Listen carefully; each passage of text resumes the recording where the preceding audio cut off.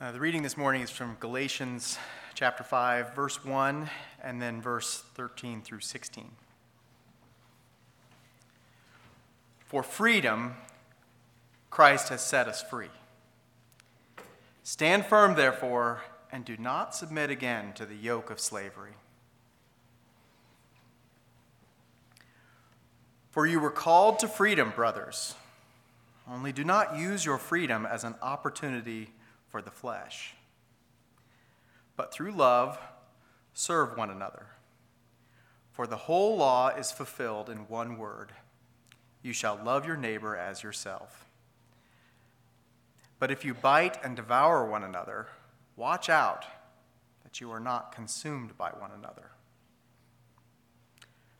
But I say, walk by the Spirit, and you will not gratify the desires of the flesh. This is the word of the Lord. Thanks. Morning, or really morning. I don't know what it feels like right now, but I did want to say welcome to all of you who normally attend the first hour. I'm sorry that your seat was probably already taken, and apologize to you the second hour who had to fight for your seat. But glad to see all of you here this morning, whatever time it really is. I wanted to share a bit of a story. This is kind of a blast from the past for me, all the way back to high school. It's a story about two different friends and two different reactions from those friends when I shared the gospel with them. Like I said, I was in high school. I had only recently begun to kind of understand what it meant to be a Christian, though I had accepted Christ in second grade in the Awana program at my church. And I was eager to share with these guys the message of hope that I had found. So two different friends, two different occasions, two different gospel presentations. I don't really remember what I said, how I said it, or even if I said it all that clearly, but I remember their reactions. See, Ryan didn't want to accept Jesus because he didn't think he could follow all the rules that Christians are supposed to follow. So I tried to explain to him that Jesus, he didn't care about you following the rules. What he cared about was that you would accept him by faith, and then once you accept God's free grace, then he begins to help you follow the rules and keep the rules of Christian living.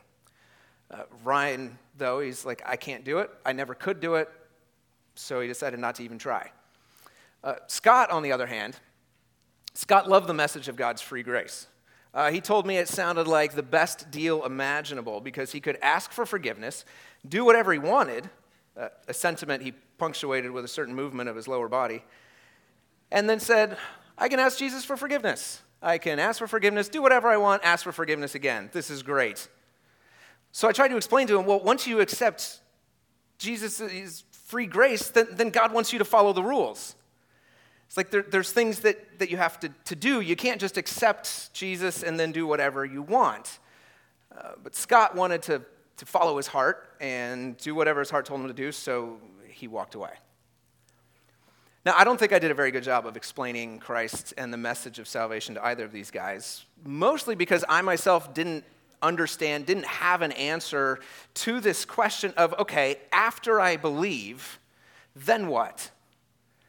After I become a Christian, then how am I supposed to live? Is Christianity and the Christian life all about following a set of rules and just doing your best to obey as many as you can? Or is it about doing whatever we want and enjoying God's free grace? What is it? Now, your personal answer to that question may depend a lot on the kind of Christianity that you may have grown up in or the kind of background that you were saved out of. I've noticed that people who grew up in households that were more Christian in name than in practice, or who were saved out of very self-indulgent lifestyles, tend to think of the Christian life as obedience to a new and better and God-given guidelines for life, rules for living. And in those rules, in those guidelines, they find life. They find a life that they didn't experience in their previous life. But others, and I kind of include myself in this camp, others who grew up in more conservative or fundamentalistic or more restrictive and rules-bound households, or people who were saved out of sort of a deep sense of their own inability to measure up, people like me, people like us, tend to think of the Christian life as a life of freedom. of a life no longer bound by the law of good Christian behavior. Because we don't have to live up to that anymore. We're free. For those people, for people like me, or with that kind of background, maybe the Christian life is about finding freedom from all those old restrictions that sort of bound us. So which is it? Or is it both? Or is it neither? Now, my goal this morning as we explore Galatians 5 is to convince you that the Christian life is not defined as a life of keeping the rules.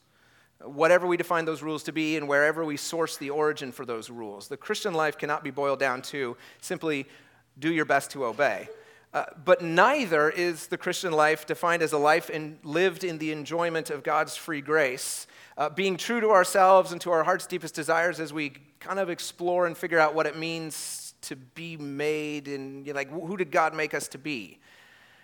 It's not a life of keeping the rules, and it's also not a life of just free enjoyment of God's grace.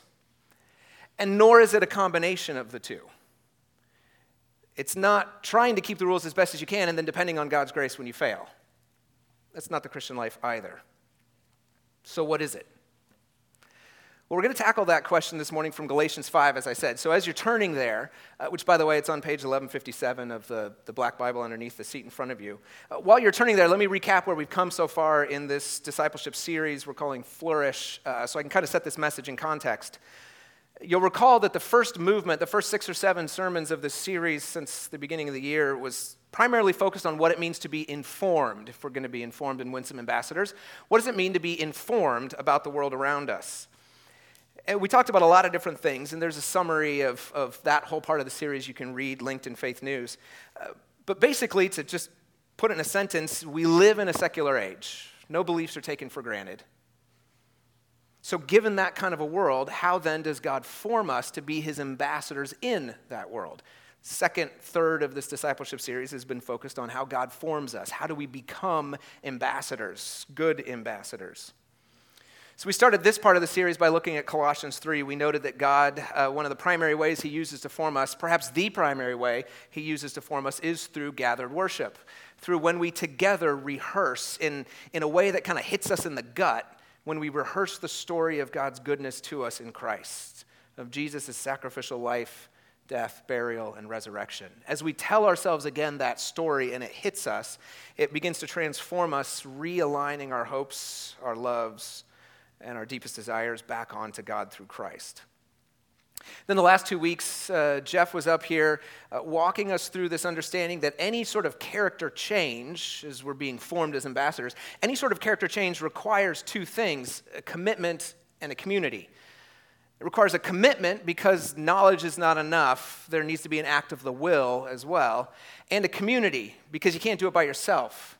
We need a group of people who will not only help us along the way, show us the way, keep us accountable for the way, but also give us a picture of what it looks like when we're farther along the way.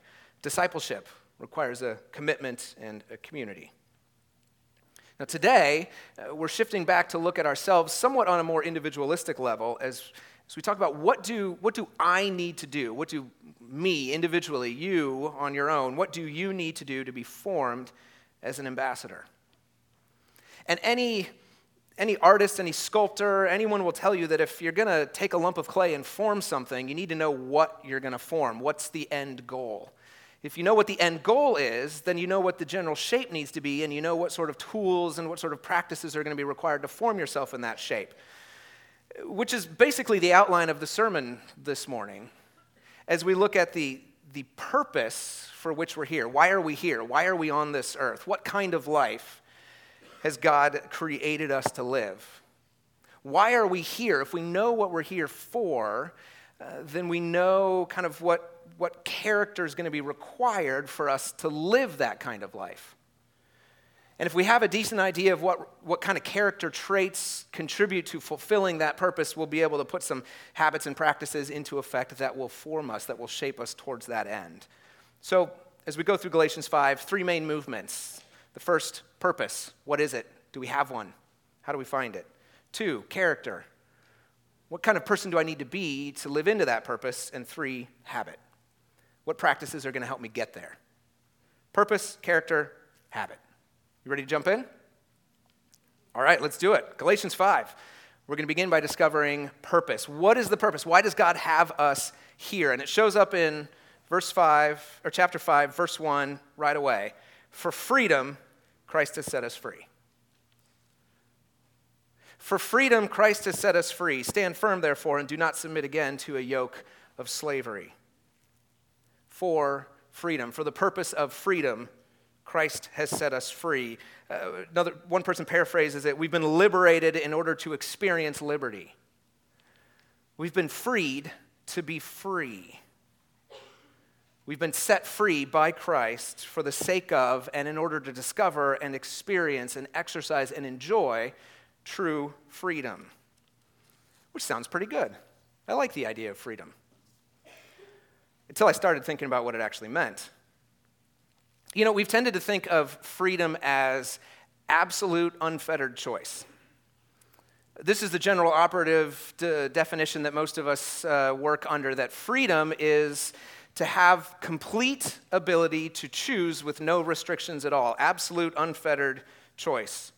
You know, in other words, we're free only so long as our actions and our choices are not constrained in some way, or limited in some way, or decided for us by some authority or some social structure or some expectation of behavior. We have this feeling that as long as there are rules limiting us or circumstances preventing us from doing what we want, we're not really free. To actually be free would be to be in the position where we can test the limits and break through, you know, where there's no right, no wrong, no rules, for me anyway. I'm free. Right? Or at least that's what it feels like. But I don't think that's the freedom that Paul had in mind when he used this word, when he says, for freedom, Christ has set us free. To exercise freedom, Christ has set us free. Because for the entirety of human existence up until about the 18th or 19th century, freedom was not understood as being free from external compulsion or being free from rules, restrictions, roles, or guidelines. That's actually a fairly new idea in the last 100, 200 years or so, that to be free means to be free of absolutely any suggestion, coercion, control, guideline, track, anything. To be free is to just freely choose all on your own. Before the last couple of centuries, everyone talking about freedom was talking about not being free from, but being free to. There's a difference. To be free from is to say, well, now I have the ability to choose to do whatever I want. To be free to is to be free to live as I ought to live.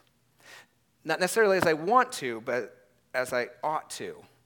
Because, see, there was the belief that the world was created in a specific way in which humans could more or less live freely within that world as they reckoned with the way the world was. And to kind of just do whatever you wanted was to come up against the way the world actually was. To be free was to choose to operate within the restrictions that were there in a way that enabled us to find greater freedom. To be free, in other words, was to be able to choose what was right and to desire to choose what was right, what was best for us. Let me offer an illustration from an old ethics professor to see if this helps. He suggests we picture an old married couple. They've been living together faithfully for many decades. However, the husband in this particular couple has struggled with temptations to infidelity for the entirety of their marriage. Now, he's never given in to those temptations. He has consistently kept himself free from infidelity. He's resisted that temptation and has stayed faithful. His wife, on the other hand, has never struggled with the temptation towards infidelity. They've been together so long that she's secure in the relationship, she is comfortable with their marriage, does not imagine, much less be tempted to find a relationship with someone else. So, which one is more free?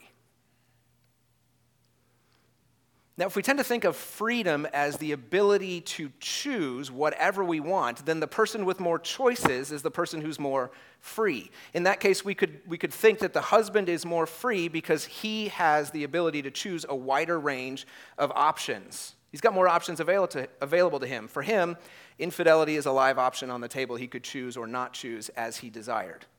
So, on one perspective, he's more free, she's less free, because for her, it's not even a choice. It's not a choice she would even consider making. She has less to choose from, therefore she's less free. But I would argue there's a better way to think about freedom within this relationship, and that she, in fact, is the one who is more free. Because she is more free to choose and consistently choose what is good and what is right within their marriage. He has to work at it. For her, it comes naturally. See, he is free from restrictions, but has voluntarily placed himself back under a few of them. She is free to the marriage. Because for her, she doesn't even need the rule to tell her that it's right or wrong. It's just not even thinkable. She wouldn't even think of doing it. In that illustration, the wife is actually more free than her husband because she has less choices. Let's consider another example, this one without the moral overtones to it. I've got a few woodworking tools in my garage, nothing major. I'm certainly no craftsman. One of the tools that I have that I pull out every so often is called a plane. Now, a plane has a very specific function. It's a tool that holds a blade at a specific angle and a specific depth so that when you run it over a board, it takes off a very thin shaving of the top layer of the wood. And in that way, you can kind of lower out the high spots and level the entire board all the way across. You may plane the face of a board, you may plane the end of a board, but regardless, you use this tool. This tool basically has two parts. There's the blade, or a chisel, basically, and the jig that it's held in, the frame of the plane. Now, if you separate the chisel from the rest of the plane, you now have a freer tool. With that chisel, you can now do more things than you could with it before. You can take a hammer, and you can knock the corner off of something. You could kind of work it at an angle. You could knock an edge off. You could just start stabbing things. You could throw it at someone else in the shop who's annoying you. There's all sorts of things you could do with this blade. But there's one thing you can't do. You can't use it to plane off a very thin shaving of wood across the surface of a board. Because you have freed the chisel from its restrictions, it's no longer free to do what it was designed to do in the first place, which is plane a board. See, the difference between freedom from and the freedom to is that freedom from is simply negative. I don't want any restrictions. Freedom to is positive. It says there's a purpose towards which I am aiming that requires some restraint around it so that I can actually accomplish that purpose. So when Paul says freedom, for freedom Christ has set us free, he's not saying we're absolutely free of restrictions. That was kind of Scott's view of the gospel when I tried to share with him. He was like, great. God has set me free. For freedom, Christ has set me free. I can do whatever I want now. That's not what he means. When Paul says we're free, it's not like taking the weight off of a balloon and just letting it fly. We're not free from, we're free to. In other words, to be truly free is to limit our freedom of choice in order to find a freedom of purpose. So to be truly free is to limit our freedom of choice in order to find a freedom of purpose. The balloon may be more free when it's not tied down, but it brings no joy to my daughter unless she's holding the other end of the string. Or like musicians in an ensemble up here. Every musician has to scrupulously follow the rules about rhythm and tempo and pitch, and even what song we've decided to play, if any of them are going to be free to make music, especially make music together. To be really free, the freedom that Paul is talking about is to limit our freedom of choice in order to discover a freedom of purpose. That's what Paul has in mind. But I think that prompts the question within us. It's like, okay, if I'm going to be free for a purpose, what's the purpose? What am I free to? Let's scan down a little bit. Look at verse 13. After kind of a short diversion, Paul comes back to this main topic and says again, he's sort of situating the argument of this whole chapter within these few touch points that we're looking at. Verse 13, for you were called to freedom, brothers. You were called to freedom, only do not use your freedom as an opportunity for the flesh. That sounds like what Ryan was saying about Christianity, that, okay, I've got these rules and I need to obey them. Paul's, on the one hand, it sounds like he's saying there's no rules, do whatever feels right, whatever God has led you to do. On the other side, it sounds like, well, now there's rules again and I need to do the rules. But we have to keep these verses together, somewhat in tension, but mostly in harmony. You were called to freedom, brothers, only here's what that freedom's not for. It's not to be used as an opportunity for the flesh, to indulge the things that are perishing, that don't last. But here's what our freedom's for. Through love, serve one another. You were called to freedom. Use your freedom as an opportunity to, through love, serve one another. He summarizes it in verse 14, for the whole law is fulfilled in one word, you shall love your neighbor as yourself. When he says we're free, he's not saying, you're free from.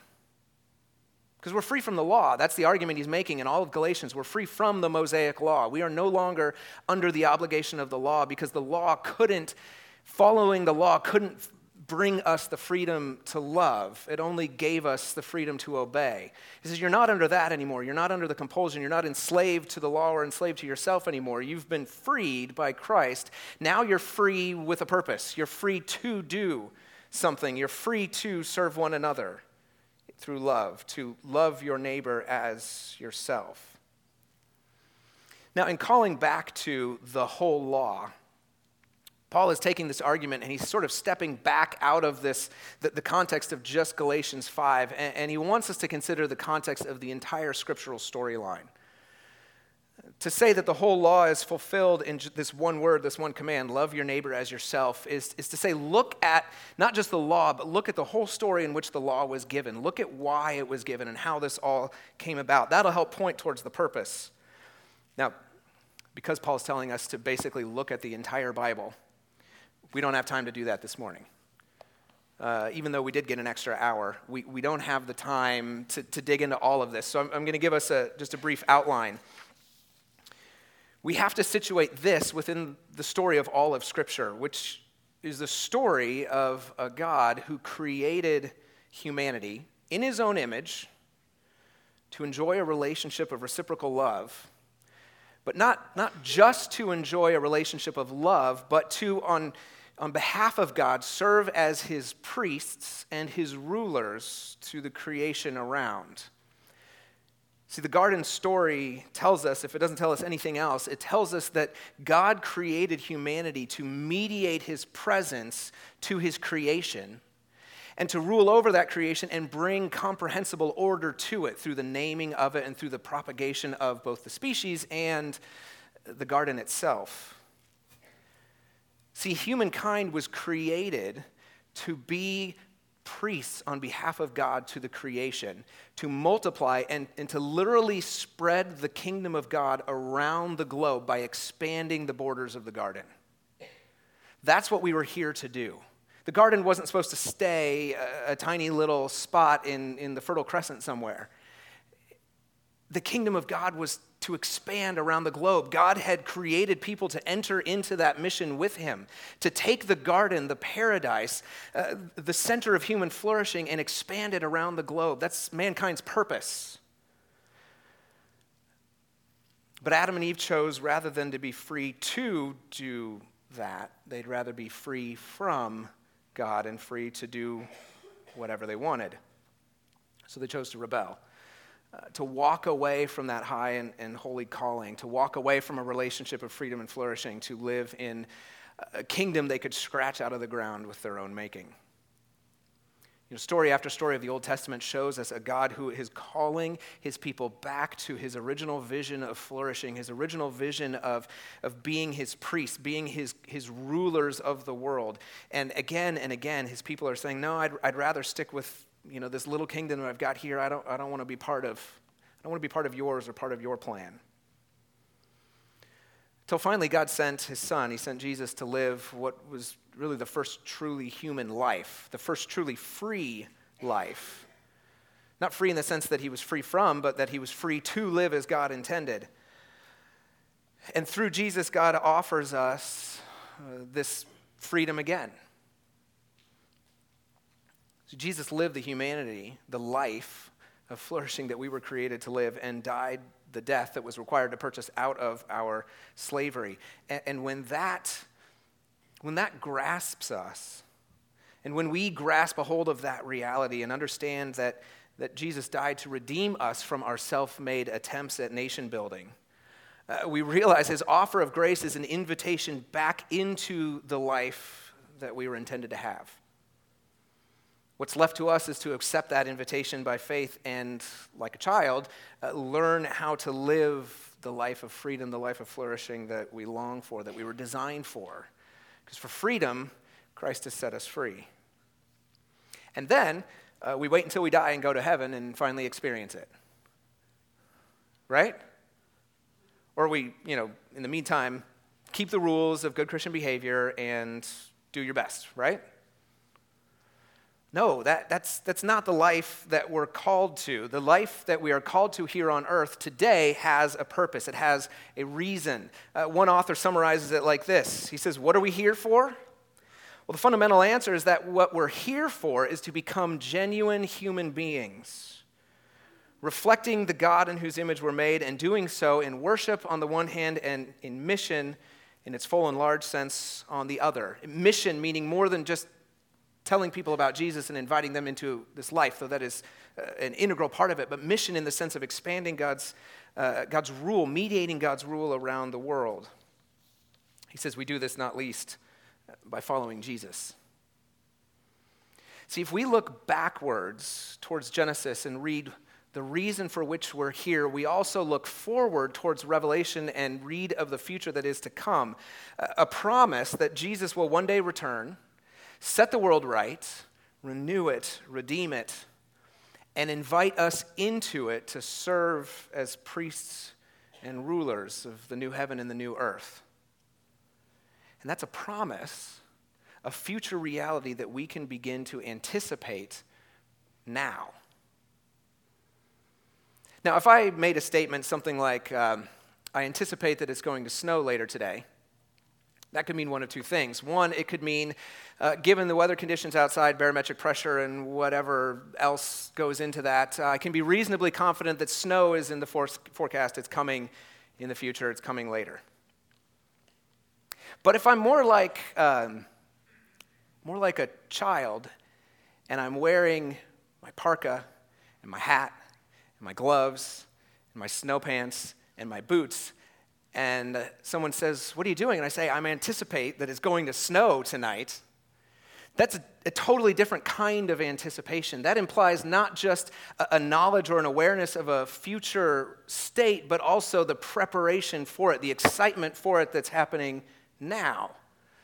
See, we can prepare for our future role of redeemed priests and rulers. We can anticipate it now. When the new heavens and the new earth comes and our role in it comes, we'll experience it fully, but we can experience it in part now. That's the purpose of the Christian life. The purpose of the Christian life is not to accept Christ by faith, do your best to follow the rules, and then enjoy heaven when you die. The purpose of the Christian life is through, by faith in Christ's death, burial, and resurrection, to be drawn into a new kingdom that is breaking into the world from the future.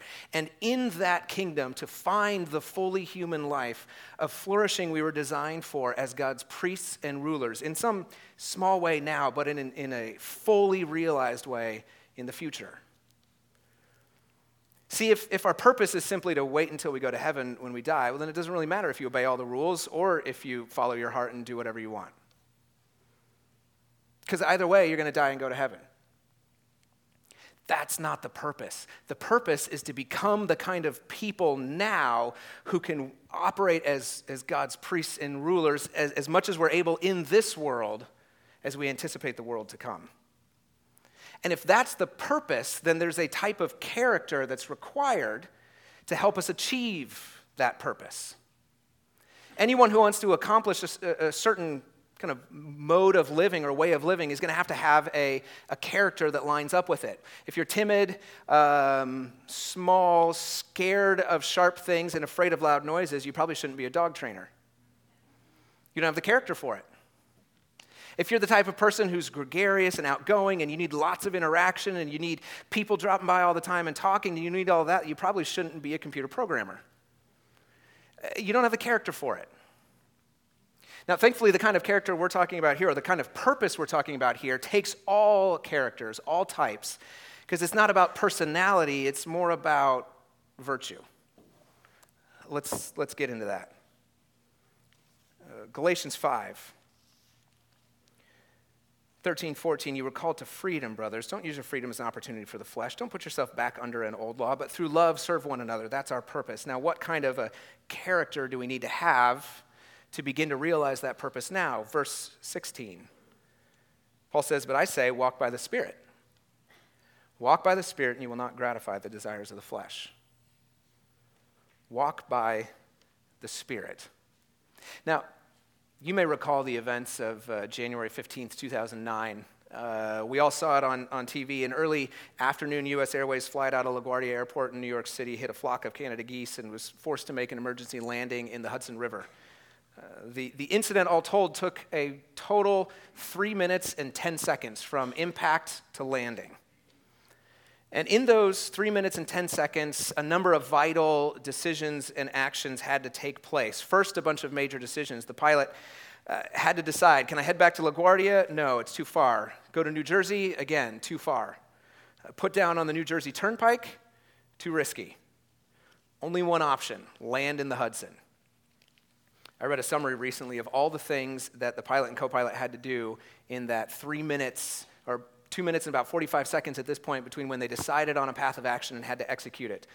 They had to shut down the engines, set the speed correctly to glide as long as possible, put the nose down to maintain speed, disconnect the autopilot, override the flight management system, seal the plane to make it as waterproof as possible, bank left to approach the Hudson heading south along with the current, not against it, straighten up the plane and bring the nose up so that they didn't hit nose first and tumble end over end, and make sure to land on the water perfectly level so the wing wouldn't catch and then send them spinning. And they did it in about 2 minutes and 40 seconds or so. It was called the Miracle on the Hudson by the media because no lives were lost. And on one level, yeah, it was a miracle. But I think we tend to call those kind of things miracles because that's easier than seeing them as the product of a lifetime of preparation for just such a moment as that. It was a product of years of training, finely honed habits and practices which enabled the pilot, the co-pilot, to make split-second decisions and to do for them what came naturally. Now, if you or I were in charge of that flight on that day, having perhaps just qualified for that plane, what would we have done? Step 1, find the emergency response manual. Step 2, look up geese, Canada. Step 3, complete engine loss, no thrust. Cross-reference that with overpopulated area and no airports nearby. Determine, should I try to land on a road? No, I guess I'll need to land on a water. Look up landing, water, and begin to apply the steps necessary for a correct water landing, which by about this time we would have crash-landed in the Bronx.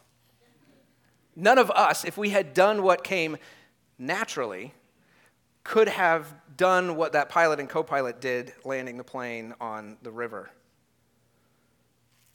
But for the pilot, his entire life had been an exercise, a practice, you could call it a habit, of exercising restraint, cool judgment under pressure, courage, and the concern for others needed to pull off a quote-unquote miracle.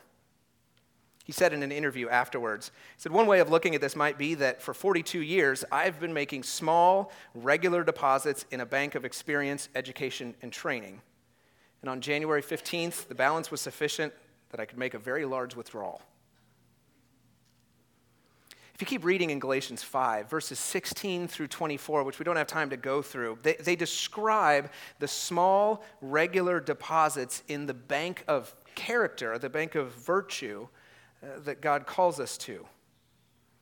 Small deposits of action and activity that, in a sense, they build, they earn interest. And as they grow and as they earn interest, they work this odd transformative effect from the inside out of helping us to become what we're intended to be. I know I'm mixing metaphors here a little bit, but it's a lot like, it's more like a seed planted within us that grows as we water it than it is like just a pile of skills and abilities. It literally changes us from the inside out. Look again at verse 16. Walk by the Spirit, and you will not gratify the desires of the flesh. Walk by the Spirit. Paul's not giving us a new law here. So don't take this as, okay, I now have a new command, walk by the Spirit. It's not a command. It's more like a path. You could think of the Mosaic law or any law system that we put up around ourselves in order to try to get ourselves to behave the way we want. You could think of those law systems as a signpost.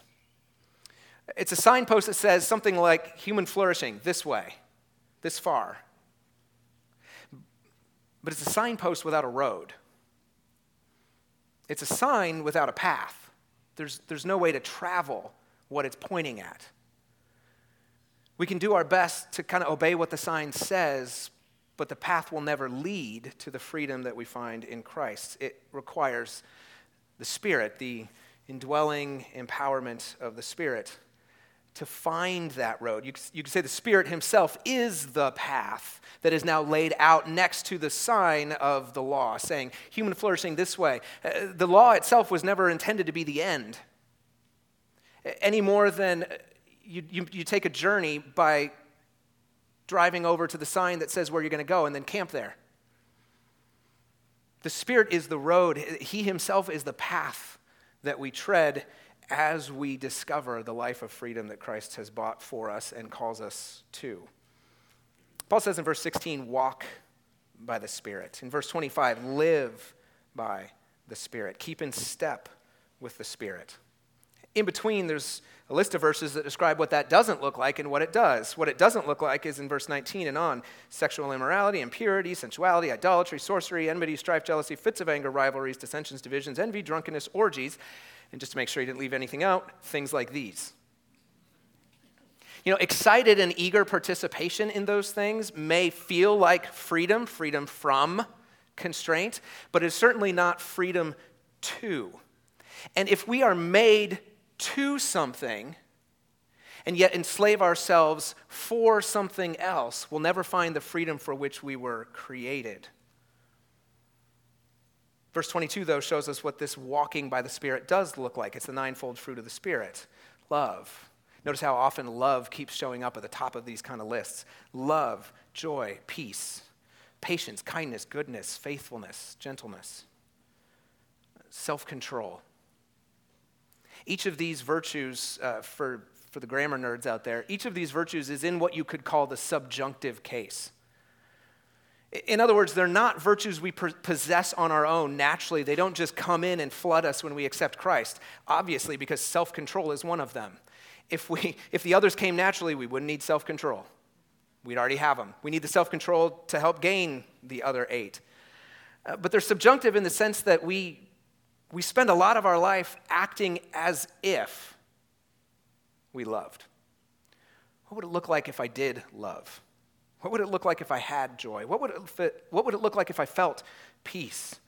What would it look like if I could exercise patience or be kind or be good, be faithful, be gentle, be self-controlled? We spend most of our life asking ourselves, what would it look like if I did? And then we do that.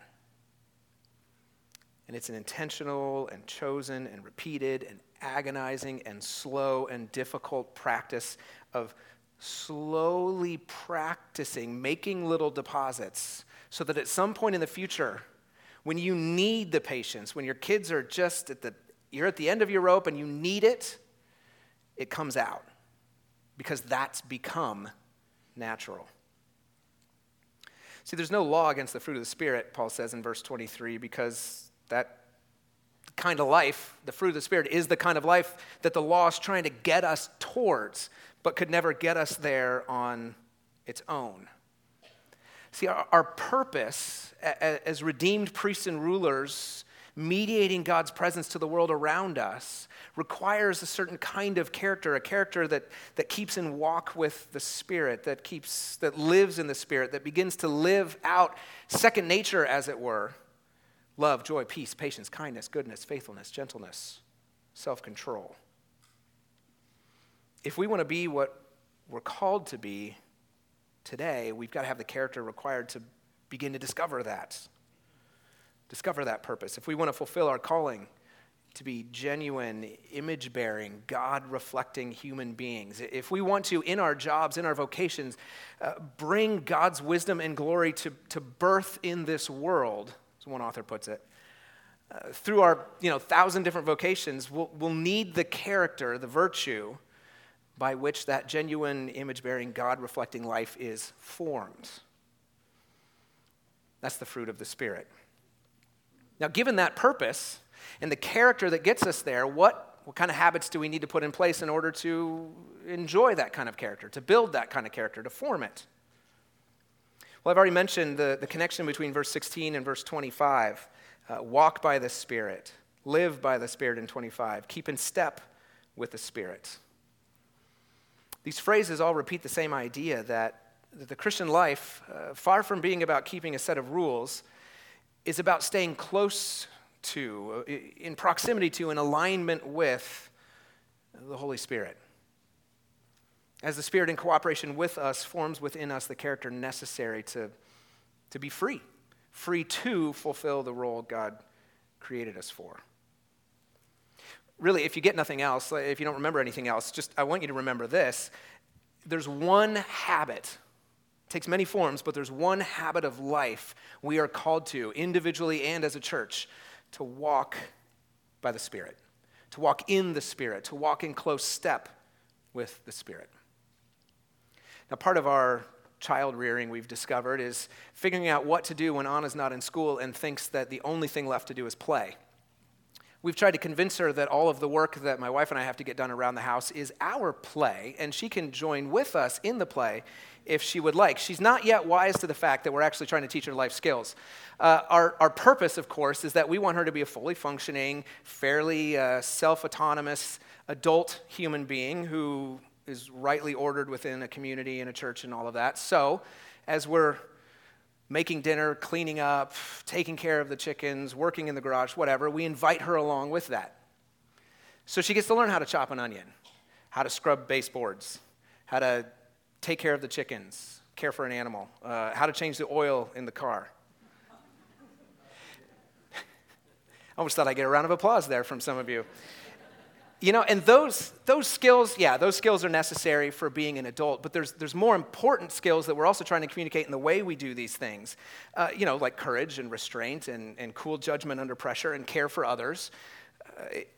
But the one thing that all of that skill transfer has in common is that she's got to follow closely behind us. She's kind of slow. I've gotten in the habit saying to her very often, if you want to talk with me, you've got to walk with me. If you want to talk with me, you've got to walk with me because I'm moving, you need to keep up. And so she walks and we talk, and the closer she follows behind, and the more of what I'm doing and what my wife is doing, the more it rubs off on her and she gets the opportunity to participate with us, the more these things begin to come naturally to her. Excuse me. I don't want her to grow up and have to get out a manual to learn how to change the oil in her car. Step 1, buy oil. Excuse me. Step 2, buy a filter. I just want her to jack up the car, put the drain pan down, and get it done without having to think about it. I want it to be second nature. And it's the same for us with the Spirit. We have to walk closely behind the Spirit to learn the fruit: love, joy, peace, patience, kindness, goodness, faithfulness, gentleness, and self-control. Or put more succinctly, faith, hope, and love. We have to walk behind the Spirit, walk closely with the Spirit to form the character needed to achieve the purpose for which God has placed us on this earth. Now, I'm already over time, so I'm just going to briefly give you 3 application points that come to mind. What do we do with this week? I think the first one's the hardest one. Because the first is to call ourselves, to be called, or to submit ourselves, I should say, to transformation. To submit ourselves to a different kind of freedom than we're used to enjoying. You know, as long as we think that freedom means freedom from, so I can choose whatever my deepest self wants to choose, we'll never be formed to find the life that God desires for us. We'll go through this life trying to figure it out until eventually we end up in heaven. But we don't have to wait. We can experience it now. But there's more joy to be had in freedom to than freedom from. I know freedom from feels more free. But it's really its own kind of enslavement. Freedom for a relationship with God opens up new vistas of expression that we would have never found otherwise. I cannot walk over to that piano and sit down and begin suddenly playing Bach cantatas. If I want to be free to express myself like that, I'm going to need to voluntarily restrict myself for a very long time under very good teachers, some very good habits, before I'll finally be free. Free for, not free from. Right now I'm free from playing piano scales, but I'm certainly not free to play the piano. So one, submit yourself to transformation. That may just begin by telling God, I don't know that I agree with what that guy is saying, but if there really is more freedom to be found in you than apart from you, help me, show me a glimpse of what that looks like. Second, pray for grace. You know, we can't become who God is calling us to be through our own effort alone. Our effort is part of it, certainly. We cooperate with the Spirit in that we, again, repeatedly imagine what would it look like if I were loving, at peace, and then act that way until we become that way. But we need to pray for grace. Grace for God to draw near to us through His Spirit. Grace that we could discern the Spirit's leading and how He's working in different areas of our life. Grace that we may stay in step with Him. But finally, third, do the work. You know, we can't just sit back and expect the transformation to come. It's not how God has created us. It's not how He has decided to form us. We have to do the work as much as a tennis player has to do the work of practicing a backswing until they can nail it under pressure. We need to practice the fruit of the Spirit through the Spirit's empowerment, through our own effort, but practice faith, hope, and love. Even when we don't feel like them, and so that one day we'll discover, wow, I actually do feel like that. I've grown. You know, C.S. Lewis reminds us that God became man to turn creatures into sons, not simply to produce better men of the old kind, but to produce a new kind of man. He says it's not like teaching a horse to jump better and better, but like turning a horse into a winged creature. So stop trying to jump higher and higher on your own. Christ has given you wings. It's on us to strengthen them. And as we do, He is going to show us heights of faith and hope and love that we could have never imagined achieving without Him. Father, You have not just called us to this life. You have also purchased this life for us. You have modeled this life for us. You have given us the path to this life in the Spirit. Father, help us to fix our gaze on You. Help us to see there is more freedom in You than there is apart from You, that it is better to be Your slave than to be Your enemy. Free us from the paralyzing anxiety of choice and draw our hearts into a new kind of freedom, a freedom for what You created us to be in the first place. We will continually praise You because You have purchased a